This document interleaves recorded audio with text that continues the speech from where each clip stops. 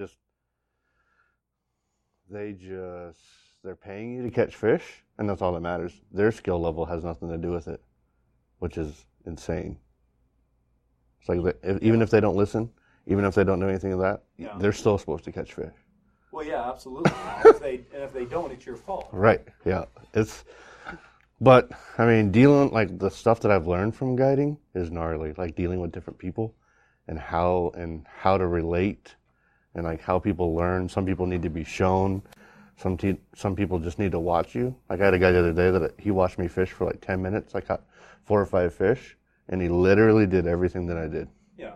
Like no issues. But then there's people like today, the guys wanted to like bring the rod back so far on a roll cast that they lost all their power before they even, I mean, it was touching the water behind them. They're flexing their wrist. And it's so aggravating because they were so into it, but they wouldn't stop and just get it right. You know what I mean? Yeah. So it's like, oh. And I think that for me, it would be hard to fish. So you're, like you said, you're fishing with these people, and they have, their primary job is to catch fish, right? That's their goal. Yeah. Could be a huge fish. It could be, maybe you switch chairs. That's a squeaky one. And sometimes it's okay. Because like most of our people, it's not a destination place. Yeah. So they're like, oh, fly fishing, that'd be fun. Yep. And a lot of them aren't going to, but because the fishing is so good, they wouldn't have been lifelong fishermen.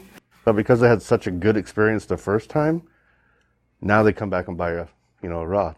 Absolutely. And like Tenkara, for those people that don't get to go out, has came so far for those people because they learn the drift, they learn casting, they learn fighting, and then when you add a Western rod to the deal, they already know all the rest of that stuff. Right. They just got to strip and mend.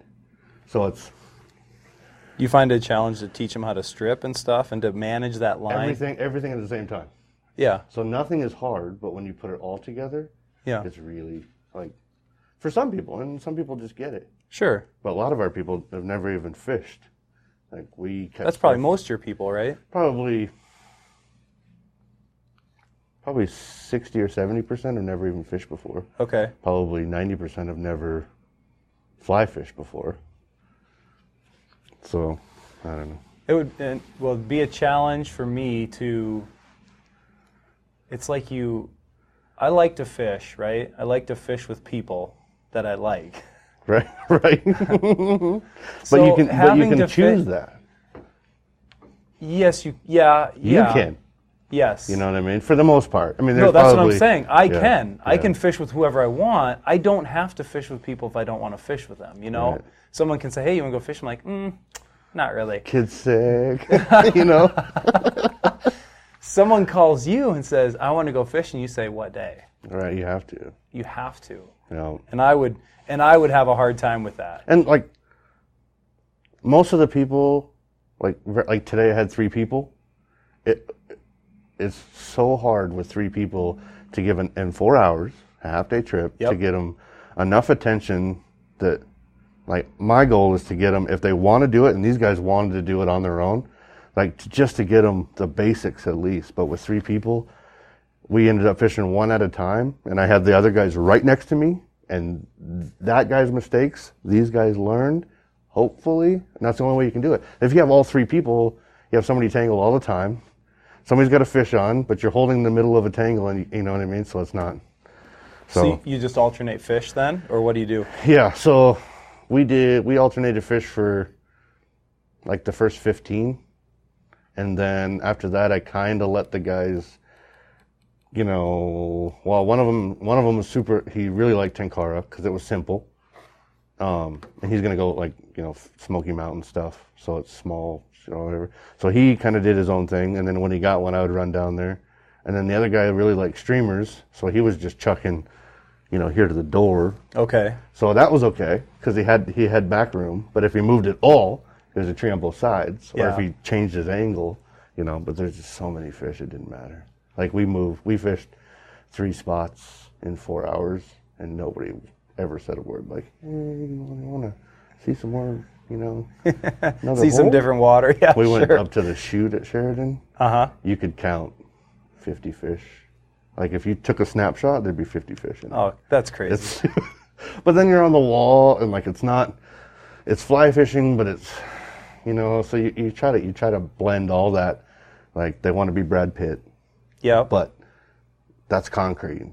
But they want to catch all those fish, but you can't make it, like you can't make everybody happy, So Yeah. anyway. No, I hear you. And with the 3 people, it would be a challenge too. Like you said, you can't let them all. Well, you could let them all fish at the same time, I guess, but they'd be so far apart be that crazy. they'd be learning the worst of the habits. You know what I mean? as long as they get it, right? Sure. They get that they're going to learn more from watching and Sure. And like I told them, I was just like, here's the deal. We're going to go catch a ton of fish, but we got to do it my way. And you'll catch more fish than you'll ever believe you're going to catch today if you listen and you watch. And that was it. That's all they needed. So, and they were super cool about it, and they didn't complain or nothing. But they're all from Louisiana. So like they wanted to like, oh, we could do speckled trout like this. It's just like, well, that's a whole different. If you want to do speckled trout, we got to leave here. We got to go to a lake. We got to stand on a dock so you can cast. And they were just like, this is fine. It's like, oh. So what's the day today anyway? I need to do this properly. What's the date? June 27th. It is Thursday, June 27th, 2019. It's about 6:30 p.m. I'm here with Shaun Lezotte. Do you remember the day? Do you remember the first time we met? Yeah, Easter. What were you doing that day? I was fishing. I had a fun day that day, and I didn't know you were a guide. Nope. You know that? No, and I remember the funniest thing I remember about that is that I broke my glasses that morning, and so all the pictures of me that you took had Poindexter tape between my glasses. And I didn't say anything about that because I didn't know you. Well, I didn't want to be a jerk. Was it on Easter? It was. Well, I don't think it was on Easter. I think it was the day before or something. Yeah, it was a weekend, so I couldn't get anything fixed. Mm-hmm. Oh, that was funny. But I remember I caught a few fish. I can't remember were you fishing below? So I was up above Canyon Lake, or I was getting my gear ready. Right. And you were coming into the parking lot, and you said, "Hey, you want to go fishing?"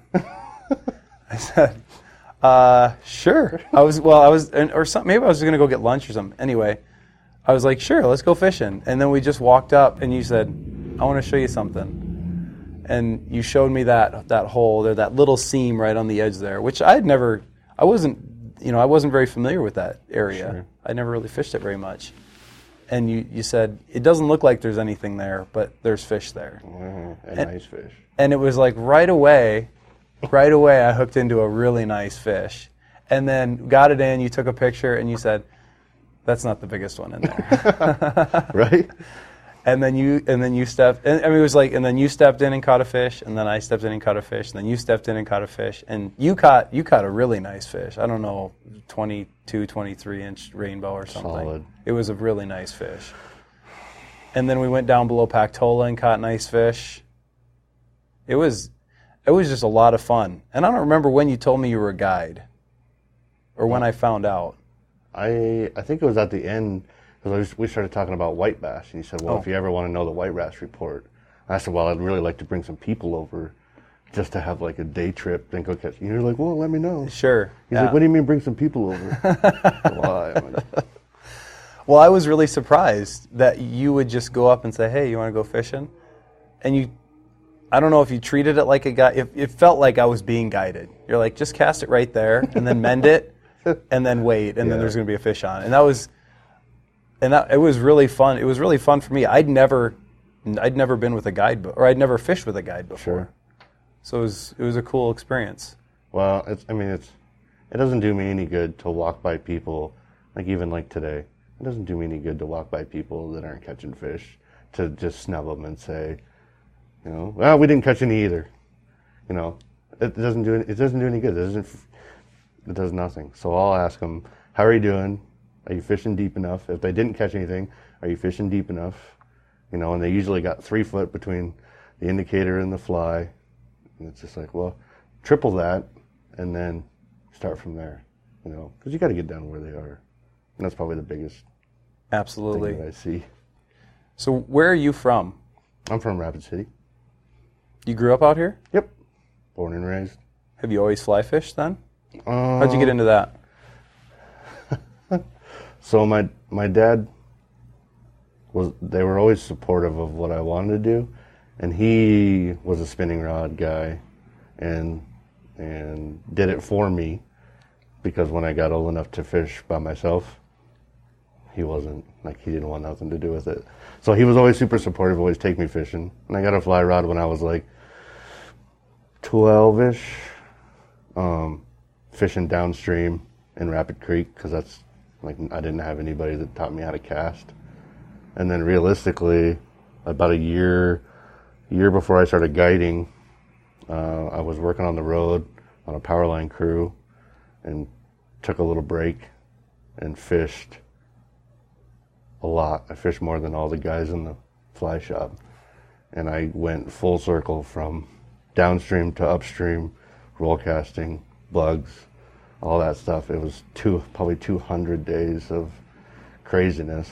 And then that next spring, Hans asked me if I wanted to guide. And I thought about it, like I thought about it before, and I wasn't sure that I wanted to watch people fish for a living. And it's a tough way to think about it, but everybody said, you have the coolest job ever. And it is, it's super sweet, but I don't fish. And if I do, it's a demonstration, to show them how it's done. Catch a 24-inch brown. Oh, God. That's horrible. Demonstration. Yeah, they like to sit behind rocks like that. Oh, dang it. Oops. So how did you meet the guys from the fly Did you just go into the fly shop because you were interested in fly fishing and kind of got to know those guys? Yeah, so our Cabela's was really limited. Shields had made the switch over to the new store, and they just didn't carry what they used to. So I went in and I just kind of hung around. I think I hung around enough to figure out that's what I wanted to do, talking to Hans, on a every day or every other day. I think he just got tired of seeing me, and if he knew if he hired me, I'd be in the shop less. But did you ever go fishing with Hans? Not until I fished with Ryan a little bit, and he really opened my eyes to the in-town stuff, because I had fished the same stretch. Like, I didn't even know we could go to the golf course, because it's a golf course. Absolutely. And he's just like, oh, this guy came into the shop today and he's catching all kinds of fish. Let's go. I was like, really? Oh, okay. But so he's been working here since he was 13. So he had me, he was already way above the game. So I had to catch up. But I did a lot of fishing. So then, was it hard for you to get in with these guys? Was it hard for you to come in and kind of ask questions about fly fishing? No, not at all. All the guys in the shop were super, super helpful. And I didn't get to see most of the guides. Like, Dave was always guiding, through the summer. So I really didn't get to know him until pretty much after I started working. We had to guide together. But all the rest of the guys are super helpful. Like, you could ask the worst question. And I had them order me in some stuff that I saw on a video on YouTube. And it's super helpful stuff, but they didn't carry it. So I had them order me in, and it turned out that it wasn't as useful as I thought it was. So now It's still a running joke that they still carry it, just in case. Do you remember your first guide trip? I do, actually. The first one was, he was a pharmacist from here, just starting to get into it, and he went full bore and ordered everything he possibly could, high-end stuff, and so he had really high expectations on how he wanted to learn, and I ended up guiding him a few times, but then he just, like, as soon as he learned, he went and did his own thing, and we don't hear from him anymore. My second most memorable trip in the beginning, I had two ladies who were super cool. I mean, they were just talkative, and usually ladies are a little bit quieter because, with the man sport type of deal. And they were just just want to catch some fish and whatever. Well, within the first 20 minutes of fishing, the lady had the line wrapped around her toe of her boot. She picked up her foot, lost her balance, and fell head first into a creek that was swollen in April. And I took my pack off, and I got in all the way, past my belly button, and pulled her up to the shore. And it was cold, like we were wearing coats. So I said, I'll just take your waders off. And she ended up laying on the hill, facing up and draining all the water out, and she fished the rest of the trip. But when she wrote her number and her name down, so I could send the pictures in her email. I couldn't understand what she was writing. She was so cold. It was crazy. And then she ended up coming back with her 2 nephews, like 6 or 7 years later. And I had no idea, I'd already forgotten. She's like, you don't remember me, do you? And I said, no. Should I? She goes, I bet you do. And so she said, I'm the one that fell in. I was like, oh my. I still talk about you. So she didn't fall in that time, and she did really good. So, but that moment with her catching those fish, at the beginning of she wanted her nephews to see that and to know, and they came all the way here from like Missouri to do it. So, pretty cool. See, that's got to be rewarding. Oh, very much so. Because that's obviously an indelible memory for her. Mm-hmm. And she's obviously telling people about it. Yep. You were a part of it. You didn't push her in or anything, no. But you pulled her out. And you showed her to a fun day anyway. Sure. And she's still obviously thinking about that. And well, yeah. And she doesn't fly fish, but when I think the older one graduated and she brought both of them on the trip, this was the first place that she thought of that we got to hit the Black Hills. So that's pretty sweet. The word is getting out a little bit, I think, mm-hmm. because I was in the shop today, and people from Pennsylvania in there, and another Southern accent I heard in there. I didn't know where he's from, but he had a Southern accent, and. I guess so. This is your home water. It is. And as a guide, your business is dependent upon people coming in and fishing, and then building that relationship and trying to get them to buy stuff from the shop. But there's always you want people to come here and fish. Yeah. Is that hard for you, being your home water and knowing how good it is here? It's really hard to explain. But when somebody comes here and when they respect what you have, it means so much more to me, knowing that this is in my backyard. We can't fish Rapid Creek right now, but I can see the trees next to the creek out the window, and people will come back just to fish inside a rapid.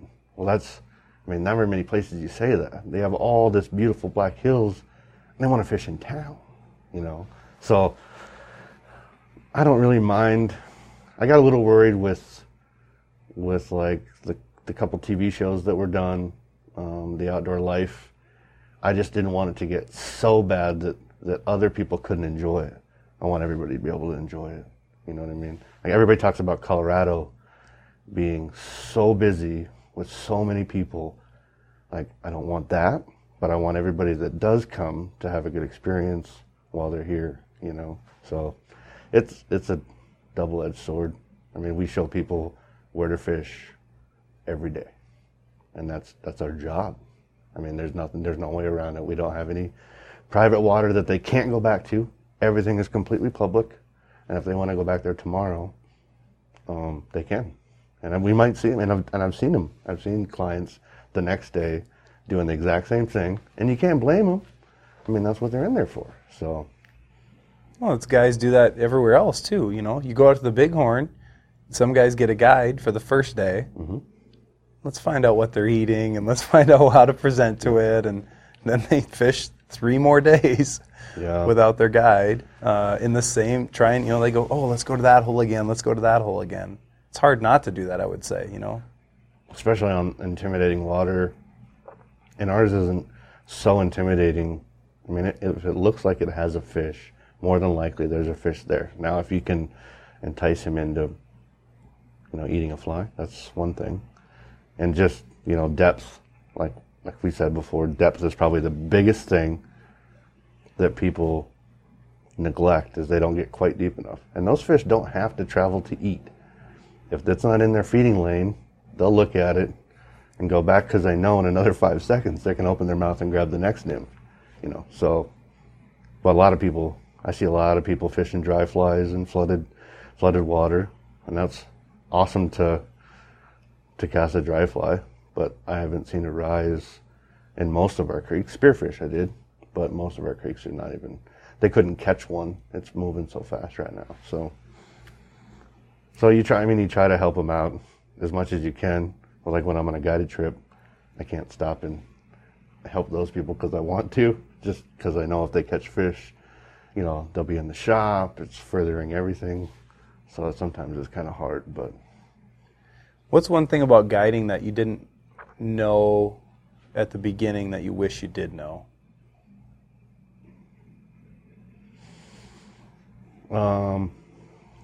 Probably the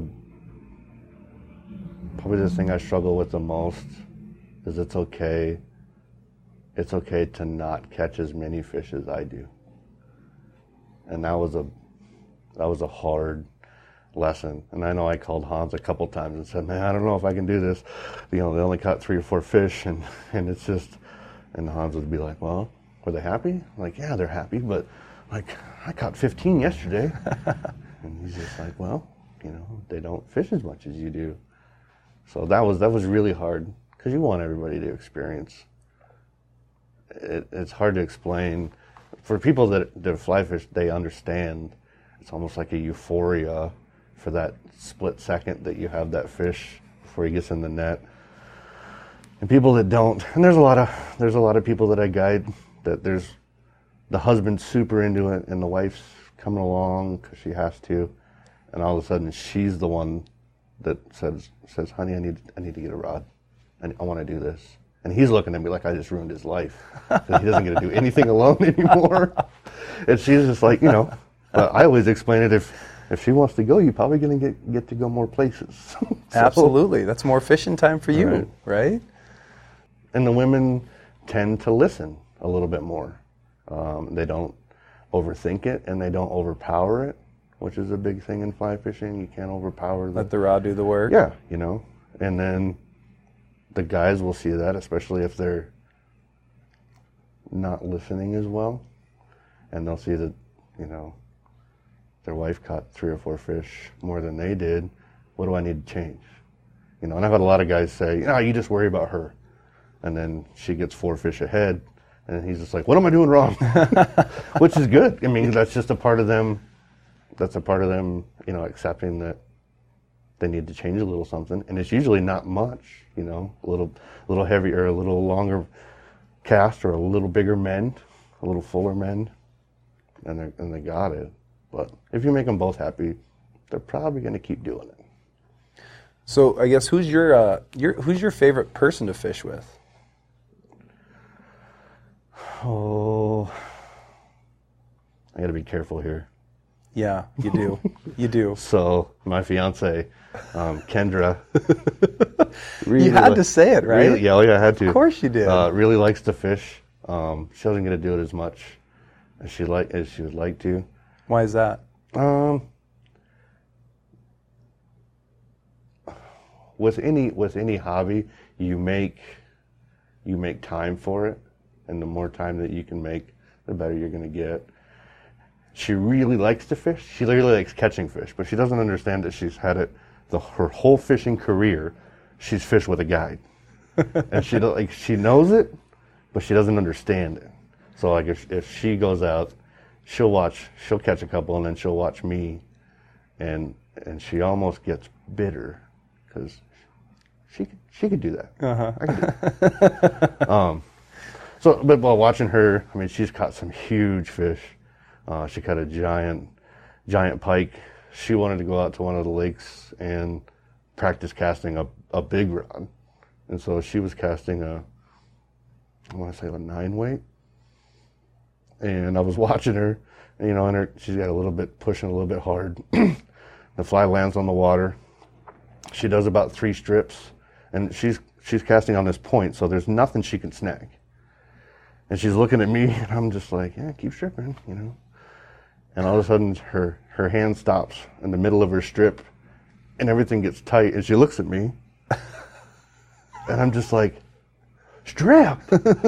And that fish was almost 40 inches. Oh my God. Yeah. Was that her first pike? Yeah. Oh, come on. She couldn't hold it. She couldn't hold it in front of her. And I just bought her a brand new Sims coat. And she couldn't hold it in front of her, so she bear hugged it. And the head is just giant.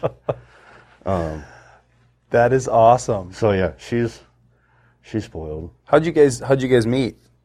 Oh gosh, long story. Uh-oh. So I used to have a really cool truck. I had a lowrider, big wheels, the opposite of what I have now. A high-rise Tundra. Right. So I can't remember where I was driving to, but I got honked at, and I looked, and there's a girl hanging out the window waving, and it was red and it had chrome wheels and whatever.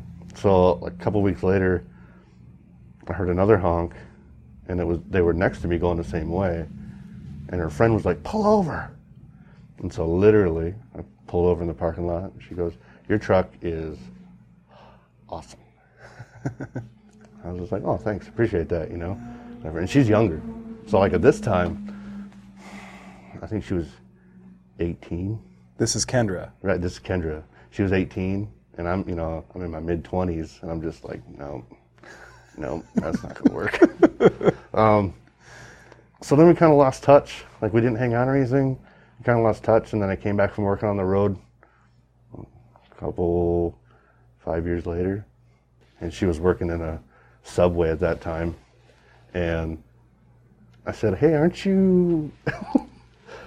And she goes, yeah, hey, you back? Well, turns out that I worked with her brother and never knew it, never put it together. And so I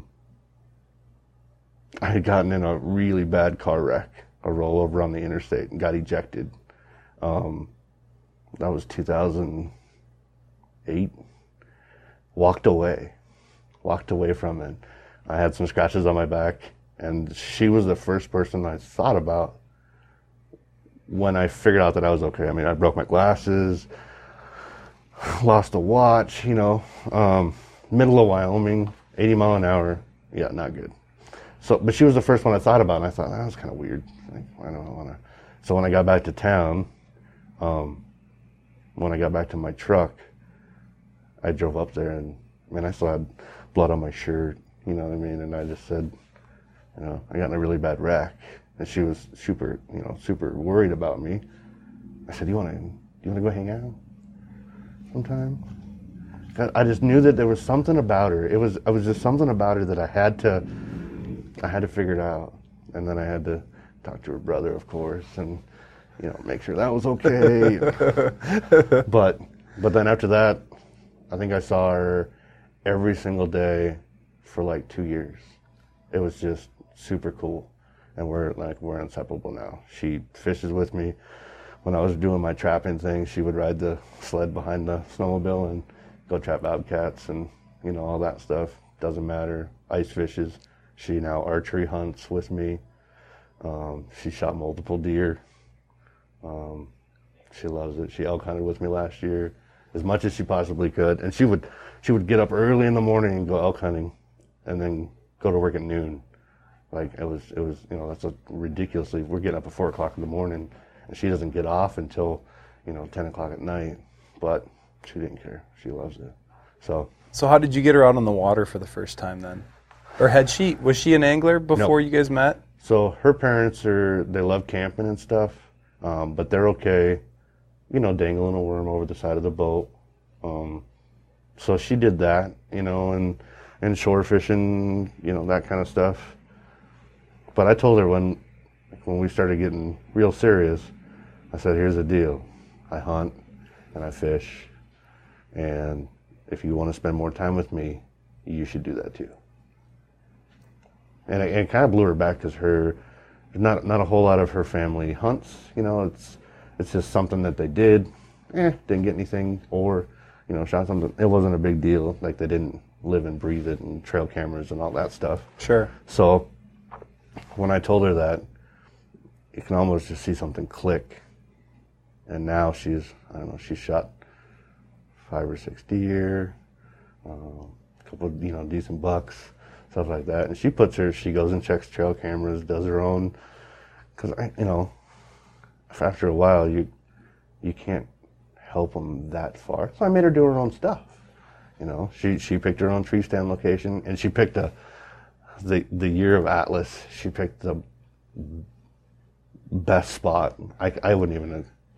It just blew me away. And we had thousands of pictures of these big bucks. And so we sat in the tree stand for like the first couple of days, and she passed up deer. And then Atlas hit. And we went from 800 to 1,000 pictures on trails in that one camera to 11 in 2 weeks. All those trees had fell and got knocked over, and those deer changed where they were. And she was devastated. And she didn't even want to hunt. So... But she got back on the bandwagon. We found a new spot after all the snow melted and all that stuff. And she ended up she shot a big muley doe that year that was probably bigger body size than some of my muley bucks. Really? It's huge. Dang. Oh, it was huge. And she loved it. So, when did you guys go fishing do you remember your first fishing day with her? I don't. No? I'm sure it was probably in town somewhere. We fished a lot. But she was into it. I mean, she enjoyed enjoyed it. Yep. And she struggled. What I really should have did was probably had one of the guys here teach her, because when you're teaching your significant other, it's different. Yeah. And you're just a meanie head for saying don't bring your rod back that far for the 1,000th time that day. But when somebody else says it, oh yeah, right to here? Okay, sounds good. So she, and again, she took to Tenkara because she could do it. She was very effective, and she fishes by herself.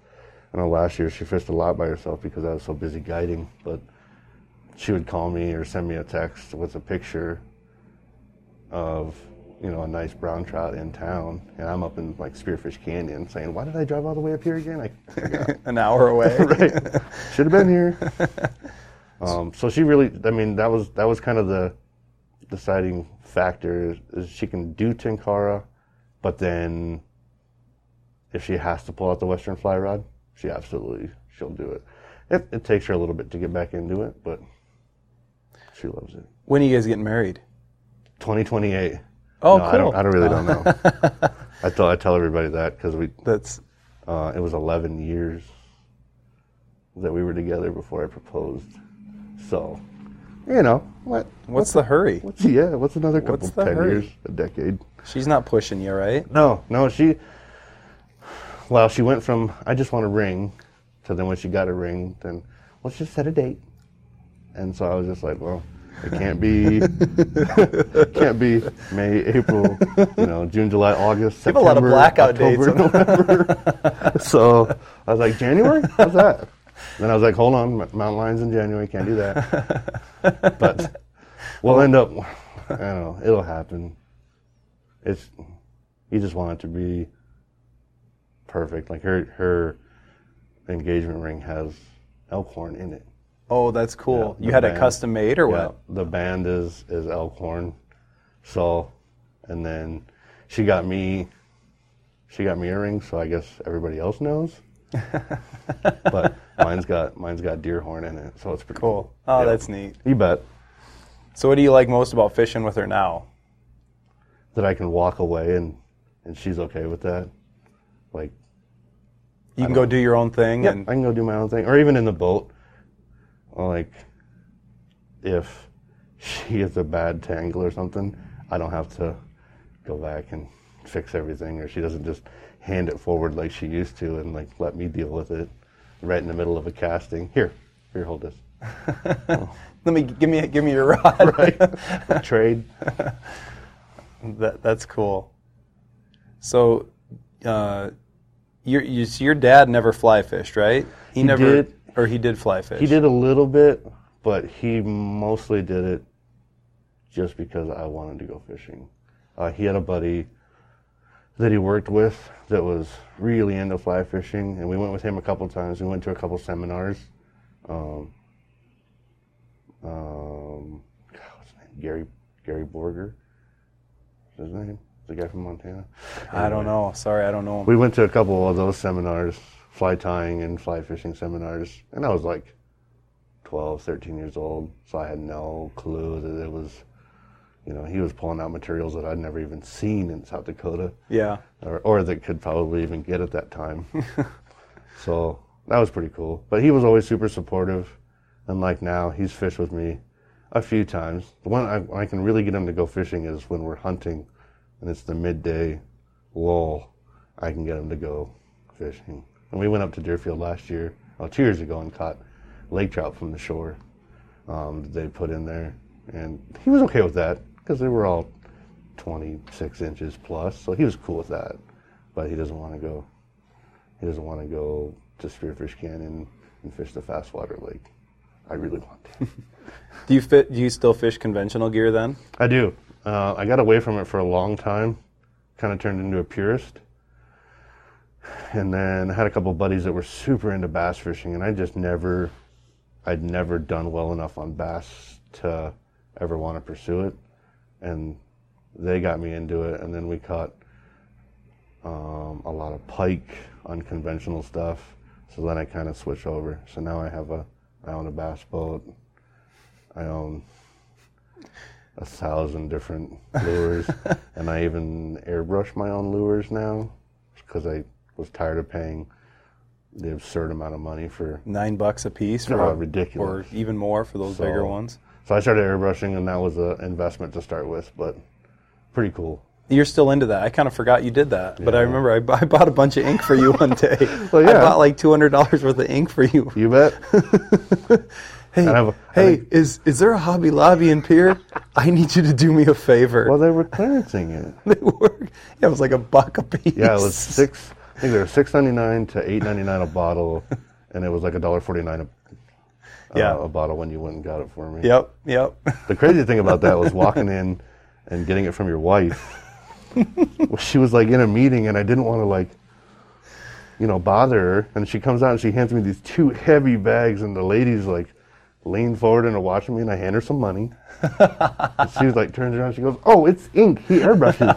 Oh, it's okay." So I was just like, "Oh my god." Think you're doing something. There's a weird transaction going on out here. You got the goods? Yeah, you got the stuff. Here. You got the cash. Oh, that's cool. Yeah, do you sell your lures or you just use them? No, like I've sold a few to local guys. It's kind of, I don't know, it's a little different than fly tying because you're going to lose them. But when you spend that much time airbrushing, it gets a little, and I actually entered a contest in April. There was 2,500 people in the group, and like, I don't remember what it was, like 1,300 or whatever, made it, and I won. Dude, yeah. seriously? Yeah, it's that was cool. This year? Yep. Oh, that's awesome. That was that pumpkin seed that I painted. So it's like $1,000 worth of, prizes and paint and spray booth and airbrush and compressor, all that stuff. It was super cool. Where was that contest out of? Facebook. It's just an online contest. Yep. So I think the whole group now has almost 10,000 members. But it's just all guys that paint or that want to paint or that want to buy lures that people, like custom stuff. Because a lot of guys make them from scratch. I just buy the blanks and then paint them. You don't actually form the wood and, No. Shave it down and everything, sand it and get it ready? No, I don't have that. There's a lot of them that do it. Yeah. And it's like the balsa stuff is a whole different market that's just insane. And guys will easily pay $30 for a big deep diving balsa, bait, and they love it. But it's It's just more of a, I want to use everything. And if I spent that much time, God, if you get it snagged on something, I would just drive Diving in. right? Right? Get the scuba gear out. See, I dive in after a fly, so I can't imagine what it would be like to dive in after, or Sure. to get snagged with something like that. I would certainly have the scuba gear along. I lost my first swim bait the other day, which isn't a big deal. It's a couple hours of painting. You know, they're not super expensive, but it's an 8-inch trout swim bait, and it snagged. And I must have had a faulty knot because the first time I tried to pull it loose, it just came slack. And I knew it was deep enough that I wasn't going to, you know, even if I could dive down that deep, it wasn't going to happen. You thought about it, though. Oh, I did. You bet. But sometimes you just got to, you know, the fish gods. And then after that, we actually caught a bunch of smallies. So maybe it was like a sacrifice to the fish gods. Let there be fish. Right, there you go. So, most memorable fishing trip that you've been on so far?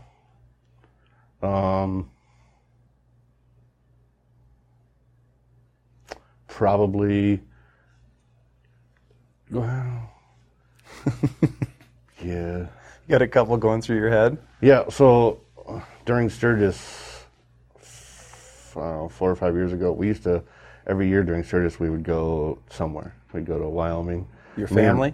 No, the first time I went with Ryan, we went to the Wind River, Thermopolis, and we caught some giant, we fished in the canyon, which is on a reservation, so you need another license. And we went through all the steps to fish it, and it's super steep. Like, you take your lunch down there because you're not going to come back up again. Especially for me, I'm not like Ryan was, just wiry.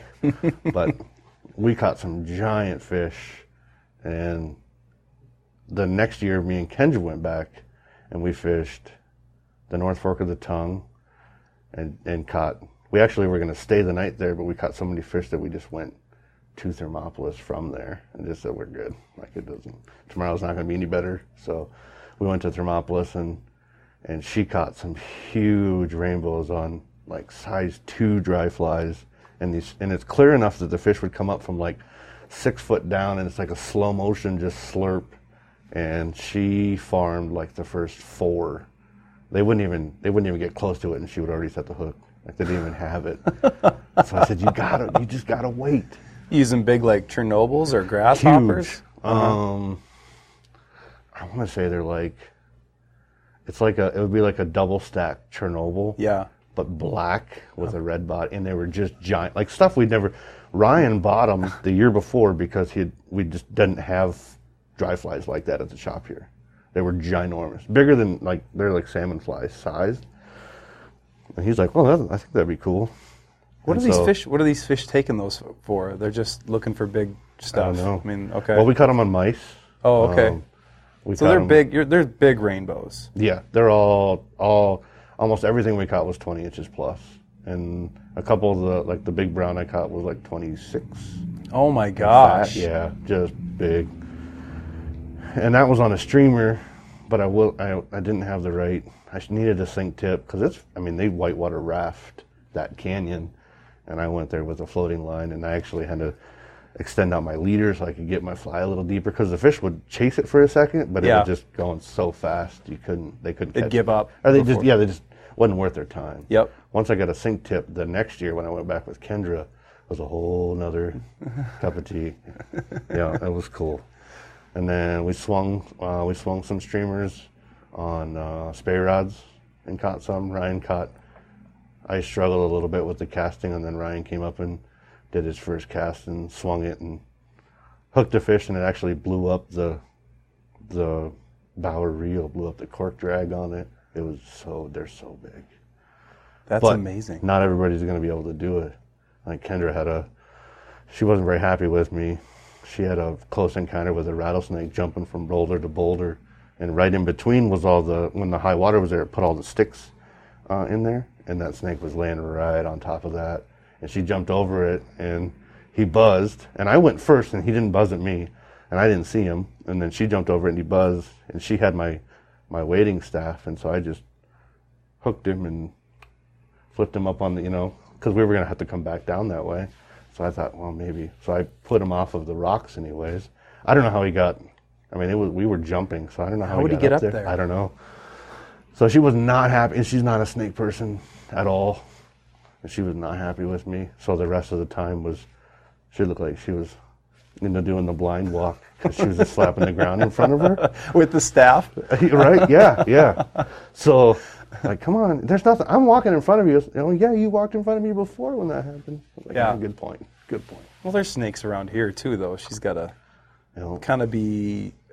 she's got to be aware that that's just going to happen sometimes. And you have waders on, which gives you a false security, but you hear, like, both people getting bit in waders that didn't touch them, and you hear about them getting bit, like when it's on their knee, and it's tight, they can get through that. So, absolutely. Ugh. I've been bitten once when I had waders on. This was when I was in high school, and it didn't pierce my skin at all, so I got lucky. It doesn't feel good, though. It doesn't, just the thought of it was... I jumped out of those waders, man. Right? It was something else. And then you come across them in a pier all the time. And I was doing the jump from rock to rock. I was catching carp up on Oahe, jumping from rock to rock, jumped down, was going to make a cast, started buzzing right between my legs, in between the rocks. There he was looking at me. And you can't move. I jumped out of the way. I just got away as fast as I could, and he just kept buzzing. You didn't pin him down with your fly rod, pick him up, and move him off to the side.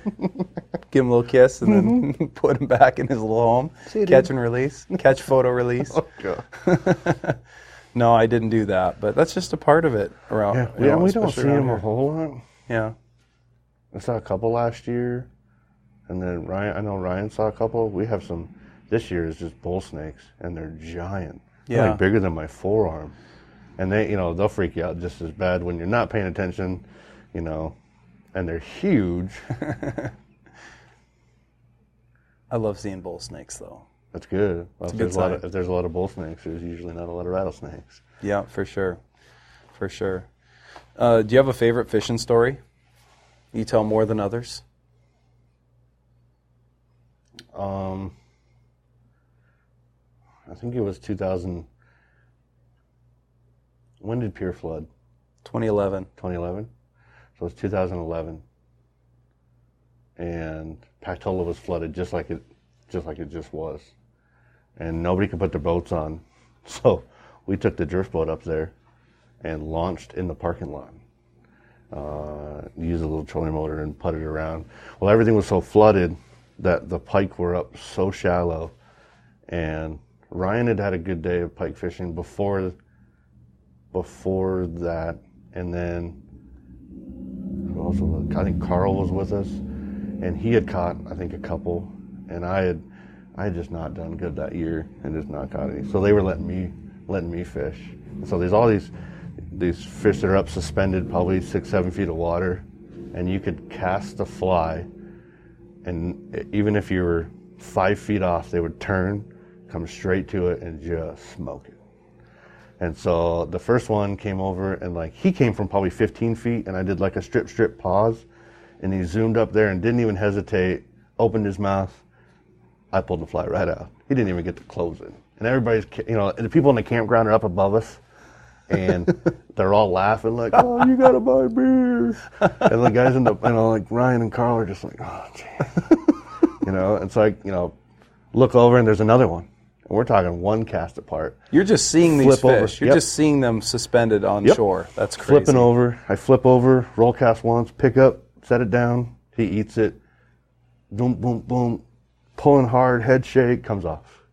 Like, oh, well, I trout set. And you have to strip set. You just have to. So it was maybe two, 3 casts later, I see another one and cast to him, and he comes probably 10 feet. Eats it, and I don't even lift I moved that fish probably 10 feet before I lifted my rod. I did 5 strips and just buried that hook. And, we netted it or whatever. And that was the biggest one of that year, but nobody else could, there was 5 boats that already had put in by that time, so nobody else could be on the lake.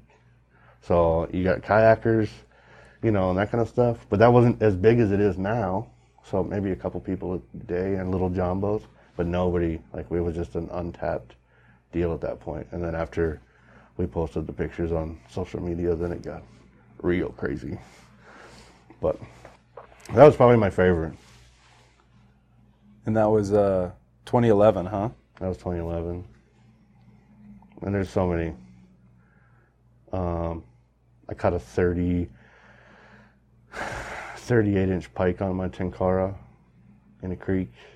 In a Black Hills Creek? Yeah. And I made it into the Tenkara USA. Actually came out with a book, and in the section where it talks about fighting big fish is my picture with that fish, and it's me doing the typical hold the Tenkara in your teeth deal and take the picture. It is horrible. Oh no! It looks so bad. Oh no! You gotta get shit for that. Yeah. But I was just like, we were just throwing just like a woolly bugger type deal, and he came up because there's no sinking line or nothing, and he came up and looked and then went right back down. And so the only thing I had on me was 5X. That was the heaviest I had. I was in guide mode, And so I was like, okay, all right. So I cast it back out there. I put an articulated fly on, a little bigger, and cast it back, and he just smoked it. And the back hook hooked him, so the articulated part was out of his mouth, and that's the only way I landed him. Wow. And we just ran up and down. Kendra was with me, and we ran up and down. She ran back to the truck and got the bigger net, because I just had my little trout net. She ran up and and it was still probably 5 minutes after that of running up and down. But because the creek was small enough, he couldn't get too far away from me. So we just tired him out and then took the picture. And it was kind of weird letting him go, because he's going to eat my job security. You did let him go. Yeah, I'm surprised by that. I know. And I don't. Do you regret that? To a point, but if you think about it, so that creek doesn't have a lot of wild fish. And they supplement stock it. So it's not it's not a big deal. But if a little kid were to catch that on a spinner or something, a week later, that would have made his year. You know what I mean? He would have bragged about it and you got to look at it both ways. But I don't regret it, but there's a lot of people that would like, what? You did what? You don't let that go. That's good eating.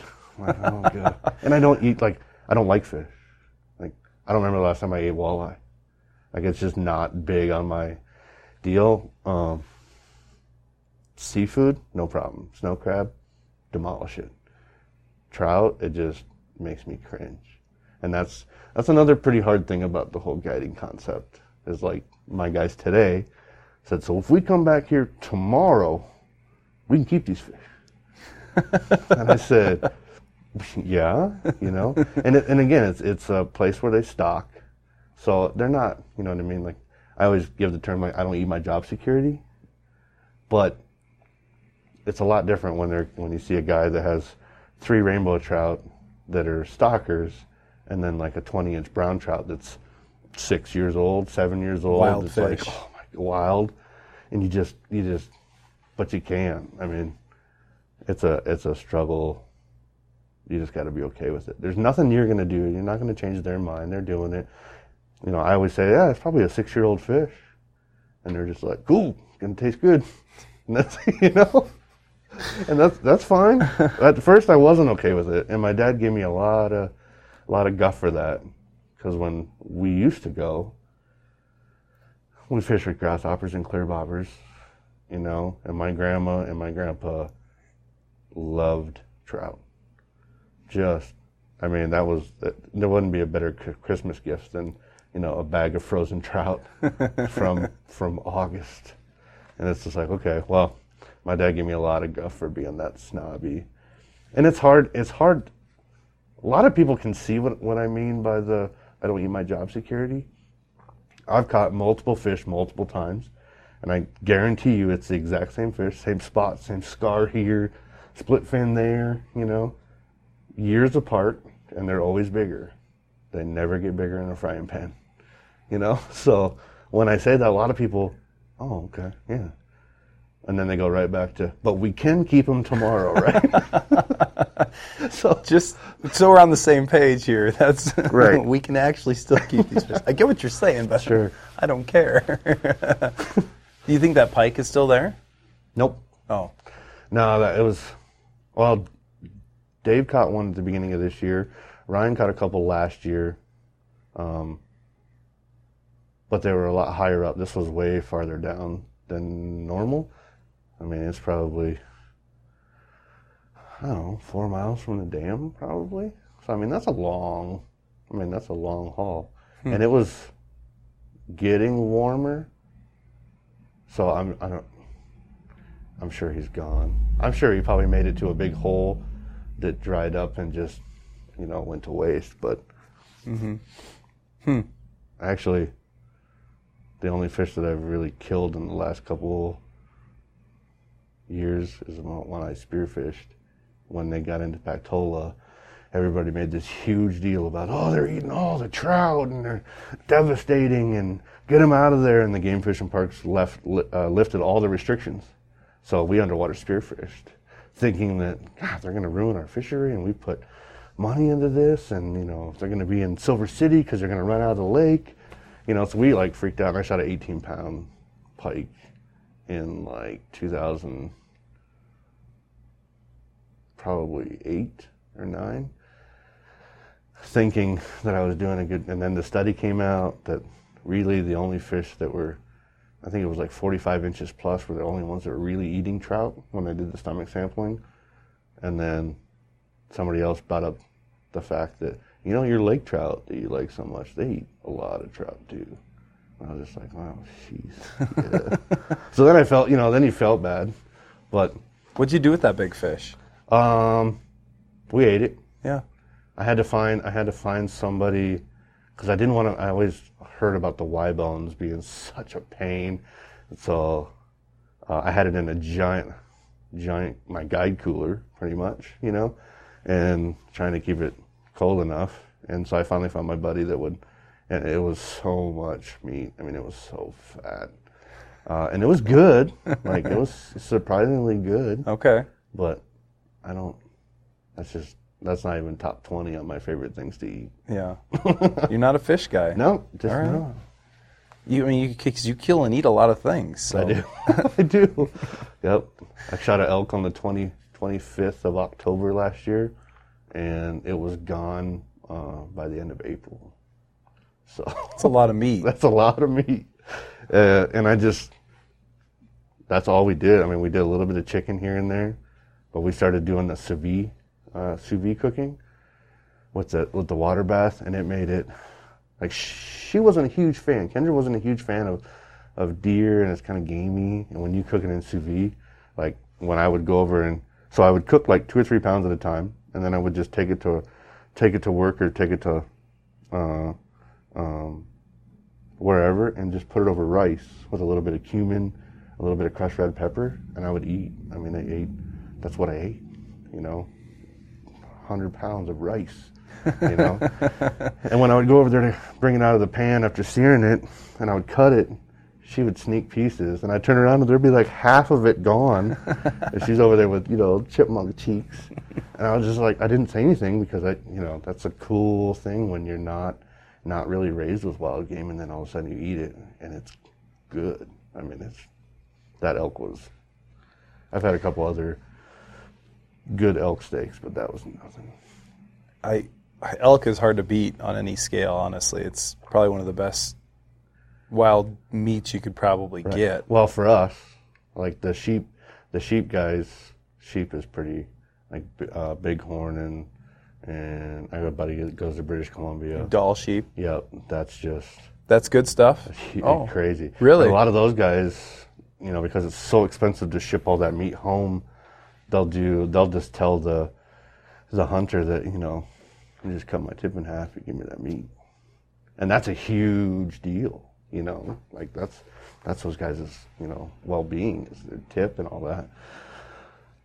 Yeah. So, and I'm sure I've had moose a couple times and it's good, but it's just not. And the fact that I hunted that hard, I hunted 24 days in a row, I had multiple bulls in the scope, but I waited 23 years to drop my tag. So it was like I took off the whole month, and then like there's a couple, the fly shop and the archery shop that I work at were not super happy. I was just like, guys, I waited over half of my life to do this. I'm going to make it worth it. That's right. So 39 bulls, actually. Yep. 39? So, yep, about 18 of them I literally was close enough. With Being a blind or a tree stand? Or no. You were just stalking? Just chasing. That's chasing crazy. Herds and then getting in on them. They were bugling really good for the first 10 days. Oh, the first day. That's the only regret I have in the whole elk season. We woke up, opening day, we woke up late. We were 45 minutes late. When we were leaving Rapid, we didn't have to have our lights on. And so, I'm in a huff, and Kendra's quiet, because she's just like, wow, this is his first day, and he's already messed it up because he slept. Well, I always wake her up, So anyways, driving down the highway, cow runs across the road. And I'm just like, what? I've never seen him here before. This is super weird. And it's in my unit. And I look over to my left, and the whole herd is standing there in big 6x6 ivory tips. And so I just pull right into the next approach, and they're right in front of me. And we got it on video, and Kendra's, filming through the deal, and she's just shaking. I mean, the video is just like, and I'm just like, I can't do it like this. I can't. Right, you're right on the road, right? Essentially. It's legal if I were to walk on the other side of that gate right there. Yeah. Totally legal. And I guarantee I could have, because I opened my door, they would look, they just went back. Just hanging out. They hadn't been shot at. Oh. They didn't even know, it wasn't hunting season yet. And he was bugling, and I would cow call, and he'd bugle. He had the whitest tips, shorter beams, but really heavy mass. And I said, I can't. It's first day, I can't shoot that one. And I had some game camera pictures of some really giant, stuff. Yeah. A couple other people had sent me locations where they saw really big, once in a lifetime Black Hills elk. So I passed him up. I really shouldn't. Well, no. Do you really regret that though? Because kinda. Really? Yeah, kinda. You think about the circumstance though. You're on a road. You Yeah. pull over. Mhm. It doesn't even care. The craziest thing is that It's every like shooting time, a buffalo in a pen. right, every time somebody would drive by, I'd look in my side mirror, and every single one of them had orange on. And I'm just like, are you guys not, are they not paying attention? Because there's usually not elk right here. Yeah. And it's right next to, it's super close to the Sugar Shack. Really? I mean, it's super close. And it's they're just right there, And so, and I'd never, I knew that there's elk around there and that kind of stuff, but I'd never really seen them, after archery season. They just, I don't know why they don't like, but they were there that day. Wow. But I got to hunt. It was pretty cool. I got to hunt with my dad. We had a big snowstorm, and we went up to one of the burns, and they were all in the burn, hundreds and hundreds. So we had to pick them apart and make sure that all the bulls were. Because I just wanted to shoot. I wanted to shoot a really good representation of what I waited for. You know what I mean?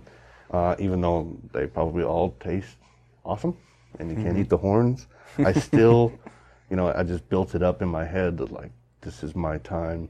If I ever drop my tag, I'm gonna hunt every day, get up early, and by the end of it, I was taking naps in the middle of the day, 3 hours, because I was just so beat down. And it's tough, and so I had quite a few people hunt with me, but a lot of days I hunted by myself and I had people on call that if I shot something, they would come help me. But I put 2,800 miles on my truck.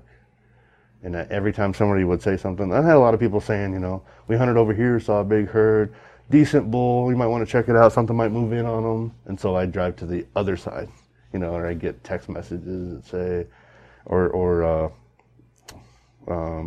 Onyx map, location pins, and you're just like, I don't want to drive over there again. But I ended up shooting the 6x6, pretty good bull. So, and it was really close to service road, Forest Service Road. So it was easy to much easier, haul out. Much easier. Not as easy as the first one. Okay. But Yeah. A lot of the other ones, right on the highway. A lot of the other ones, I just cringed because of all the work I would have to do and Sure. have to beg somebody to come pack stuff out. Because here, not a lot of people do it. You know, they take a 4-wheeler in and drag it out, or you know. Yep. This one was really close, so I probably backed up. I came over the other side of the hill, and knew that the road was over there, but I ended up driving around and backing up probably 75 yards. And hooking them up and then pulling them out to the road. And by the time I got them, I had legs tied to my truck because they're so huge. You can't. It's not like a deer. You can't just manhandle them. So They're I had massive. legs tied to my truck and stakes in the ground to do it. And by the time I got it gutted, then my buddy showed up and we threw him in the back of his truck. It took 5 of us, a lot of grunting to get it in the back of a huge, and it had to be a huge Ford. So it was way taller than. Yeah. Hauling it up that high. Oh, yeah. They're massive animals. They're so massive. I guess because you're pretty young yet. How old are you? I'm 38. Okay.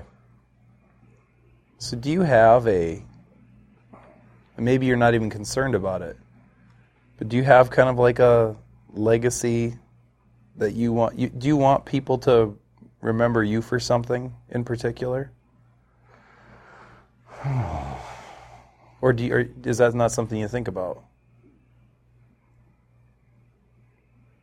Nah. I mean, I used to be super caught up with the big fish thing. And I still love catching big fish, don't get me wrong. I absolutely love it. But social media has taken it so far past what I ever expected it to ever come to, that it's, I don't want to say it's ruining it, because it gets people excited when they see a giant fish coming out. And I post very few fish, you know, but when they see a giant fish come out, it pushes them to do it, which is good, but it also puts a lot of pressure on our younger kids that if they don't catch one that big, it's not worth it. Sure. You know what I mean? Yep. And I see it in the hunting side of it too, with everybody's got to shoot a big giant deer, and if they don't, well, you're not a hunter. Well, that, you know what I mean? So when I started fishing, like I caught a couple brown trout that were, I caught one over 30. I caught one that was 33 inches. And that's like a milestone that not very many people do, especially in South Dakota. And then I caught a brook trout that was like probably 22 or 23 inches, but probably had 16 inches of girth. In South Dakota? Yep. Holy In the moly. Black Hills. Holy moly. And I got a video of it, of me releasing it, and my hand is behind the fish, and my thumb doesn't even come over the top of the fish. It's just so deep, you know? Oh, man. And so I used to get really caught up, and I wanted to do a YouTube channel, and then it just kind of like I still like catching them, but I show the guys at the shop, and I show a couple of the regulars, you know, especially when somebody's having a bad day, and I see them fishing in town or something. Say, hey man, I just caught this one a couple weeks ago. Like, you have something to look forward to. It kind of boosts them, and you know, obviously it makes them look at me like that's awesome. You know, that's good, and that's more than enough. Yeah. There's a couple guys, well, same place, Kenny Lake, that I live over there now, so I'm there a lot. Well, I'm not now, but last year I was. Yeah. And he was flailing, and he was catching fish. And then I went in there and threw streamers on some articulated stuff, and like one cast, big men, 2 strips, hooked a fish that he had never even seen the size of before. And he's looking at me like, you. He's like, I come here every night. And I said, well, here, get one of these. And he did. He came to the shop and got that streamer. And so he started catching fish.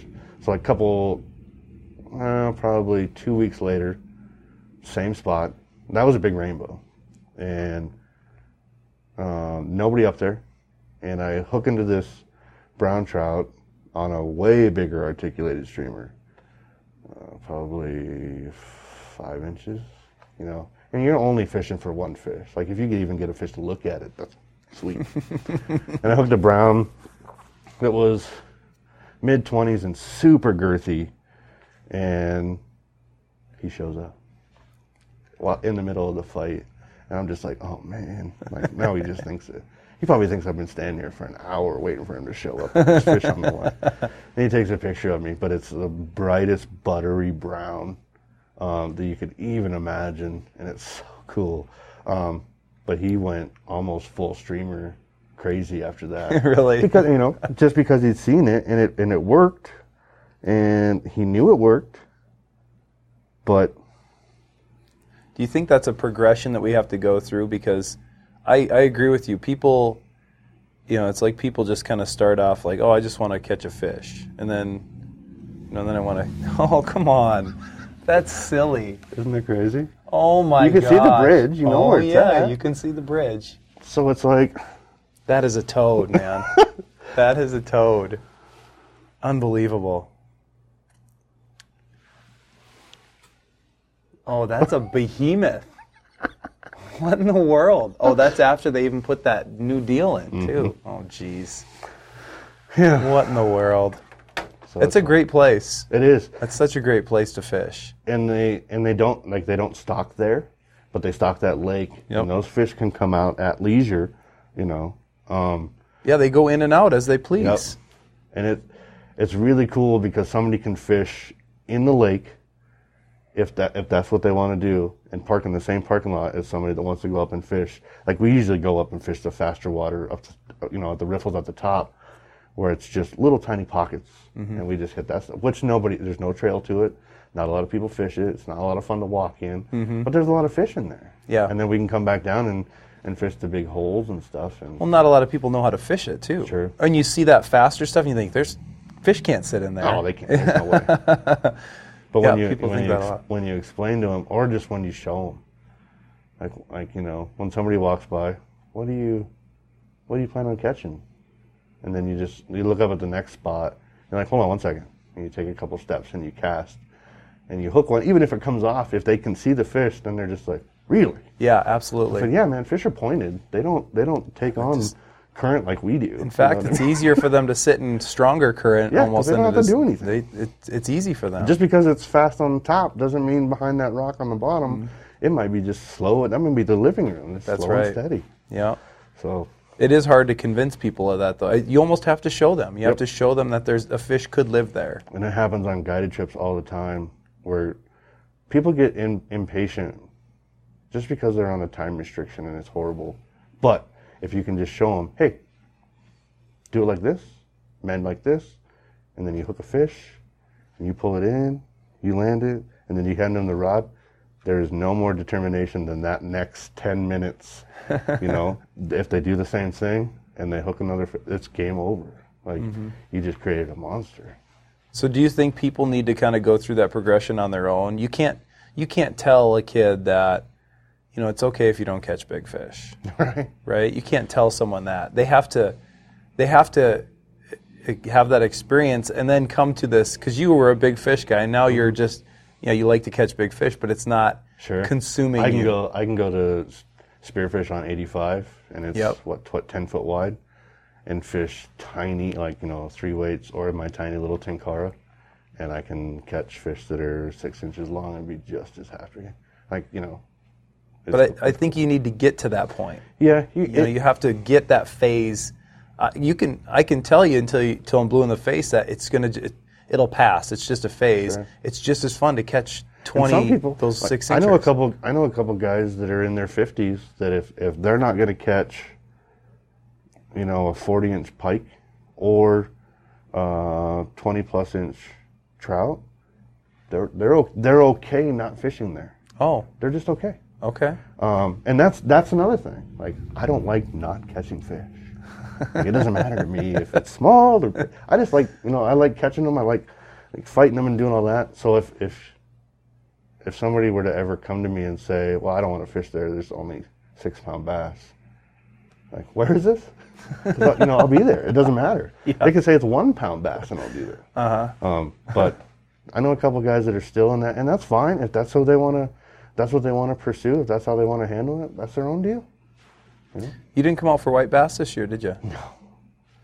I know. Dude, it was insane this year. See, It was insane. And they were big white bass. Some people said, I should just listen to you. But we had a couple locals go over there, and they're like, we caught 3 fish in 2 days. Oh. You couldn't use weighted flies. Were, no weight. What do you mean, shallow? Or just... No, they're just... If you used weight, you weren't going to catch fish. They didn't like the... I don't know. Yeah. Wow. They just wanted it just like this. Huh. Strip, strip, pause. Oh. Strip, strip, pause. And they'd tick it on the pause every time. See, I never... I went with Don Polovich a couple times, Mm-hmm. and Don really gets into the, okay, take your fly off, pull a little bit of line out, and just flip it right here. And it was 100% true. Where like I wanted to make like a 30-foot cast, big mend, and then strip, strip, strip, and catch one. And he was just like, nope, you don't have to. Nope, they're right here. He's funny too, though. He'll get into these things where, okay, I've got to walk out, and I need to be lined up with that sign. And then I need to cast toward that tree. Yeah. Like he's got this specific thing, and I was like, Don, they're lined up in here. You can cast it over there, and you're going to catch a fish. And I have fished with Don, because he lives by Canyon Lake. Oh, okay. And he lives on even a block from it.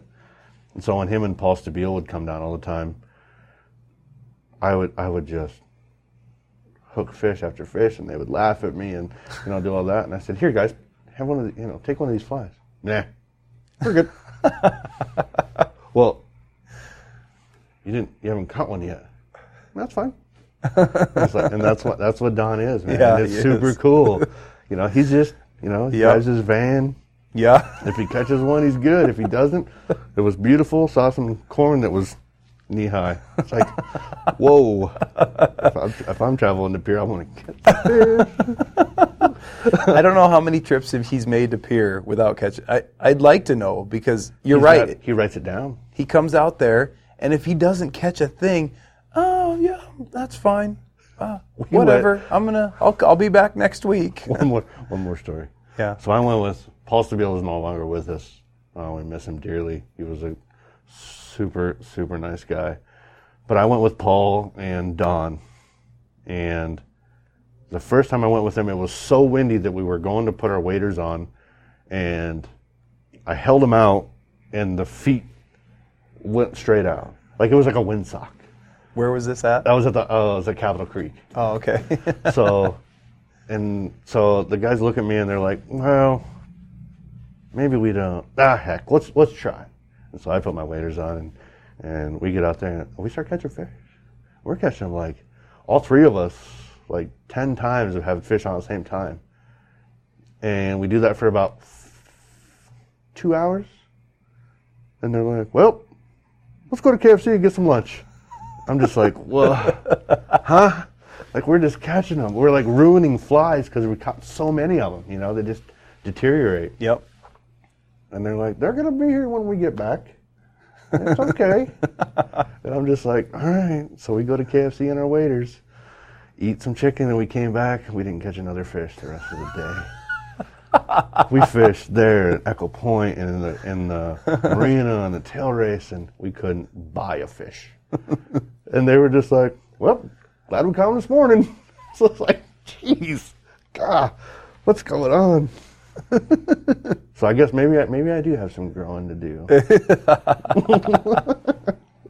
I got to be okay with eating KFC in the middle of the day and not catching fish the rest of the day. Oh, and it was so windy on the way back that Don has I don't know what, the conversion van, and like it moves, and like he would steer into it, and whatever, and we were crossing lines, and I'm sitting in the middle in the back seat looking out the deal, and I'm like, I can see the middle line, and then I can hear the rumble bars, and he's just jamming along, just chilling out, and all these people that are passing are like, I'm like, what is this guy doing? Him and Paul just were in their own little world. Oh, that's so cool. Yeah, Don is a fun guy to fish with. Super cool.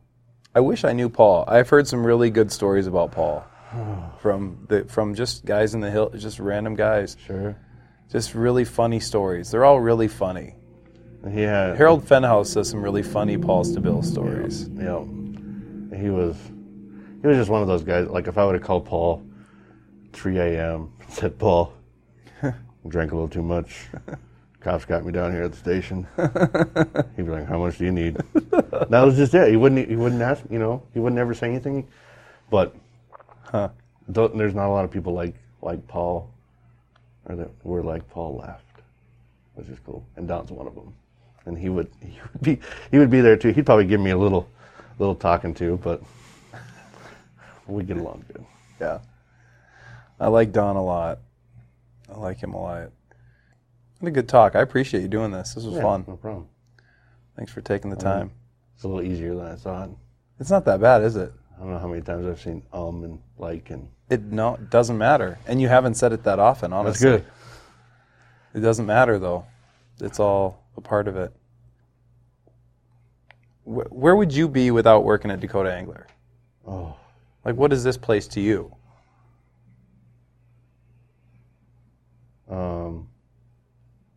Wow. I went to school. I went to college for collision refinishing and street rod technology, and worked in a body shop for roughly a year, and decided that I didn't want anything to do with it, and I still don't. So I don't know. That would be crazy. Before that, I couldn't go back to doing powerline stuff because she would leave me in a heartbeat, just because of the time away from home. So what is this place like to you? What is Dakota Angler and Outfitter? Is it? Well, it's home. It's a family. I mean, I'm fairly young, so I haven't been able to work somewhere for 10 years and then go 10 years somewhere else and then 10 years over there. But 10 years, it doesn't feel like 10 years. The guiding side of it, you see, you just handle so many different scenarios during the year that it feels like I've been guiding for 10 years, but it doesn't feel like I've known the guys for 10 years. Like it's gone by pretty quick. Oh, so quick. Yeah. But everybody's super, super understanding here. Like I took Saturday off. Like I just Shaun off. Needed it. Right. So I don't know. It's supposed to be like 98 degrees and 20-mile-an-hour wind. So I don't know what I'm going to do. But I kind of wanted to go see if I can get some smallies off the riprap and stuff. But I should go carp fishing. I wish I had a bigger boat. I can go to pier. Well, you don't want to be in pier right now. Yeah. It's going, man. The river's high. Well, unless the white bass were just a week ago, they were in big schools, like 50 to 100 fish, and you could they're in the shallows, so you could just kind of cruise around and look for these big schools. And they were taking topwater stuff, so gurglers, wiggle minnows, poppers, and they would just jump over each other to get it. Really? It was just a big school of fish just trying to eat this thing. Trying to eat It was. It was like you throw it out there, and all of a sudden it just started bubbling. That's hard because you don't know if they actually ate it or if they just landed on top of it. And yeah, it's true, and that's where your technique of you don't even lift the rod until you strip that fish in about 5 times. But that was real. This has been the funnest white bass year for me since it's been a long time. Probably before the flood. Since before the flood, everything changed, and we've had good years since then. Like last year was good for me too. I caught hundreds of fish, but it just was different. Like this year, it's different. What are the smallies like though? Like I always hear people say like, yeah, we caught some white bass, but are the smallies there still? Yeah, they're small, and in fact they're even more prominent this year than they usually are, especially like where the white bass are. Really? So you got to fish for them a little bit different.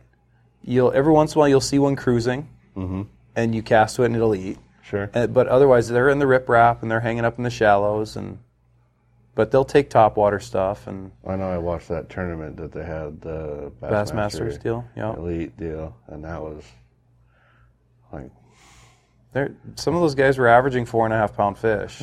That's so crazy. Unbelievable. Yeah. I mean, but they're fishing different. They've got their 2 big screens on the front, and they're just putting around looking for fish. They're video gaming them. Yeah, they see them. Oh, yeah. Drop shot. Sure. Got him. Go find another one. Drop shot. Got him. I mean, they're just looking for fish. And some guys could find them, and the guy that won it, he went to the same spot every day, and there were just 4 to 5 pound fish there every single day. Was that Mark? Mark Daniels. Mark Daniels. Yeah. and he caught them by the 212 bridge every single day. My buddy went over there, and I really regret not going over there and just seeing everything, because that's a whole different kind of.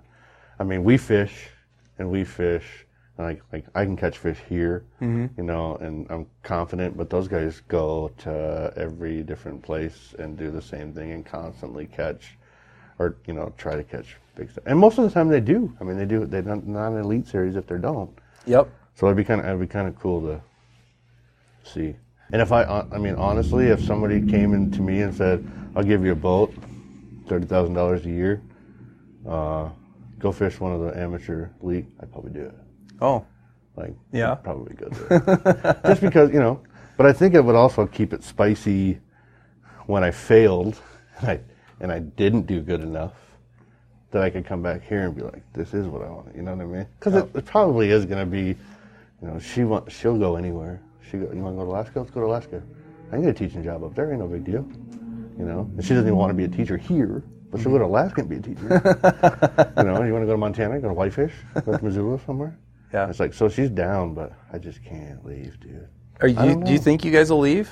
Cause I don't know. Like sometimes I want to, but then, like, our fish just like to eat. And a lot of people that have fished, I had a guy 2 years ago that fished Kamchatka, and he said, "Dude, you got something special here. I mean, this is and he's fished everywhere, you know." And he said, "This is super special," because we fished wild fish in the morning and then big fish in the afternoon, and then the next day we fished hatchery fish and caught a ton of them that would eat mice and streamers that weren't even, like, you were stripping on top of the water and they were shooting out like crane flies, you know, like chasing crane flies. Okay, you know, they just shoot out and belly flop back in. And he's just like, "This is crazy. You have everything that somebody could want." And the stillwater, like, he really wanted to go fish out of the boat and fish stillwater, real deep, like chronomid stuff. And I was like, "I don't know anything about that, and my boat's pretty crappy." You know? And he's like, let's just go back up to spearfish. I'm like, "Okay, sounds good." So so you get to meet a lot of cool people too. Super cool in your job. Super cool. Yeah, it would be hard to leave. I think for just you do have it pretty good out here. And it's even hard to go like to Wyoming and Montana anymore, because it's just like. Well, that's where everyone else goes too. Sure, but I mean, you can get into some. Like, I really want to go to BC. I really want to do bull trout. Oh. I really want to do bull trout and throw, lemming-sized flies at them. And watch them just rocket out after them, yeah. And then I would like to do, like everybody else has done saltwater. I would like to do that, but there's so many other things I want to accomplish before, because I know it's going to mess me up. Because, I mean, I have probably 15 rod reel combos in conventional now. And I have a 4 foot by 3 foot with planos that are full of everything you can think of, medium, and they're all organized, medium cranks, deep cranks, all that stuff. Yeah. Chatterbaits, spinnerbaits, swim baits, hard swim baits, soft swim baits. And I just always, whatever I do, I just go into it. And like my buddy that got me going, I got way more stuff than he does. And he's just like, dude, I'm just like, hey man. But it's also tax deductible. Part of the job. Yep. So what's the next thing? Like you see, you're throwing all these things out there. You have a bucket list, obviously, but you don't want to mess yourself up because, like you said, you dive into it. You get into salt. Let's say you and that's all I'm going to want. You love to do salt. You're moving to Florida, or you're. It's just like when I started Tenkara. That's all I fished. That's all you wanted to do. I didn't want to do I didn't want to do anything else. Yeah. The amount of freedom that it gave me and the amount of places that I could fish that nobody else could touch just opened up huge. But then the Euro nymphing came in and that kind of stuff. And I'm still not a huge fan because you get so many false positives. Dragon bottom. Yeah. But like Hans does it and Ryan does it. And it's effective. But I'm still okay going with it with my. Anyway. Next is probably going to be, I really want to go do smallmouth and muskie in Wisconsin. Hans and Dave did it a few falls ago. Like river stuff? Or yeah, okay. Like drift boat. Yeah. driftwood, and they hooked a few, and they all shook. But I'd really like to go throw big flies for muskie, and then you could literally switch over rods when you see that big hole, and throw a little gurgler or whatever for a smallmouth, and just smack them too. Absolutely. That would probably be number one right now. I would like to give a really good day of carp fishing, but I want to do it from a boat. You know what I mean? I want to do, like, Hans and Ryan had a day on West Bend when they're kick boats that was like 20 plus fish day, and they just cast out a big hopper and the fish would just slurp it. You know what I mean? And it was just fighting after fighting after fighting. I've never had an awesome day of carp fishing. Okay. But I've caught 2 or 3 in a day. You know what I mean? But we don't, on this side, it's a little different. Like, I had one good day on the Cheyenne below Angostura, but that's creek fishing. Yeah. I mean, it's tiny. It is. And they're spooky and clear water. And then one day with Don at Ormond, I took his kick boat out, and you could toss like a size 4 grasshopper within 10 feet of the little school, and one would break off and just slurp it. But super, super windy, so you didn't even want to be out there, and the whole thing is like doing this. But I want to have a really good day of carp fishing. Well, man, I appreciate it. Thank you. That was a fun conversation. Yeah.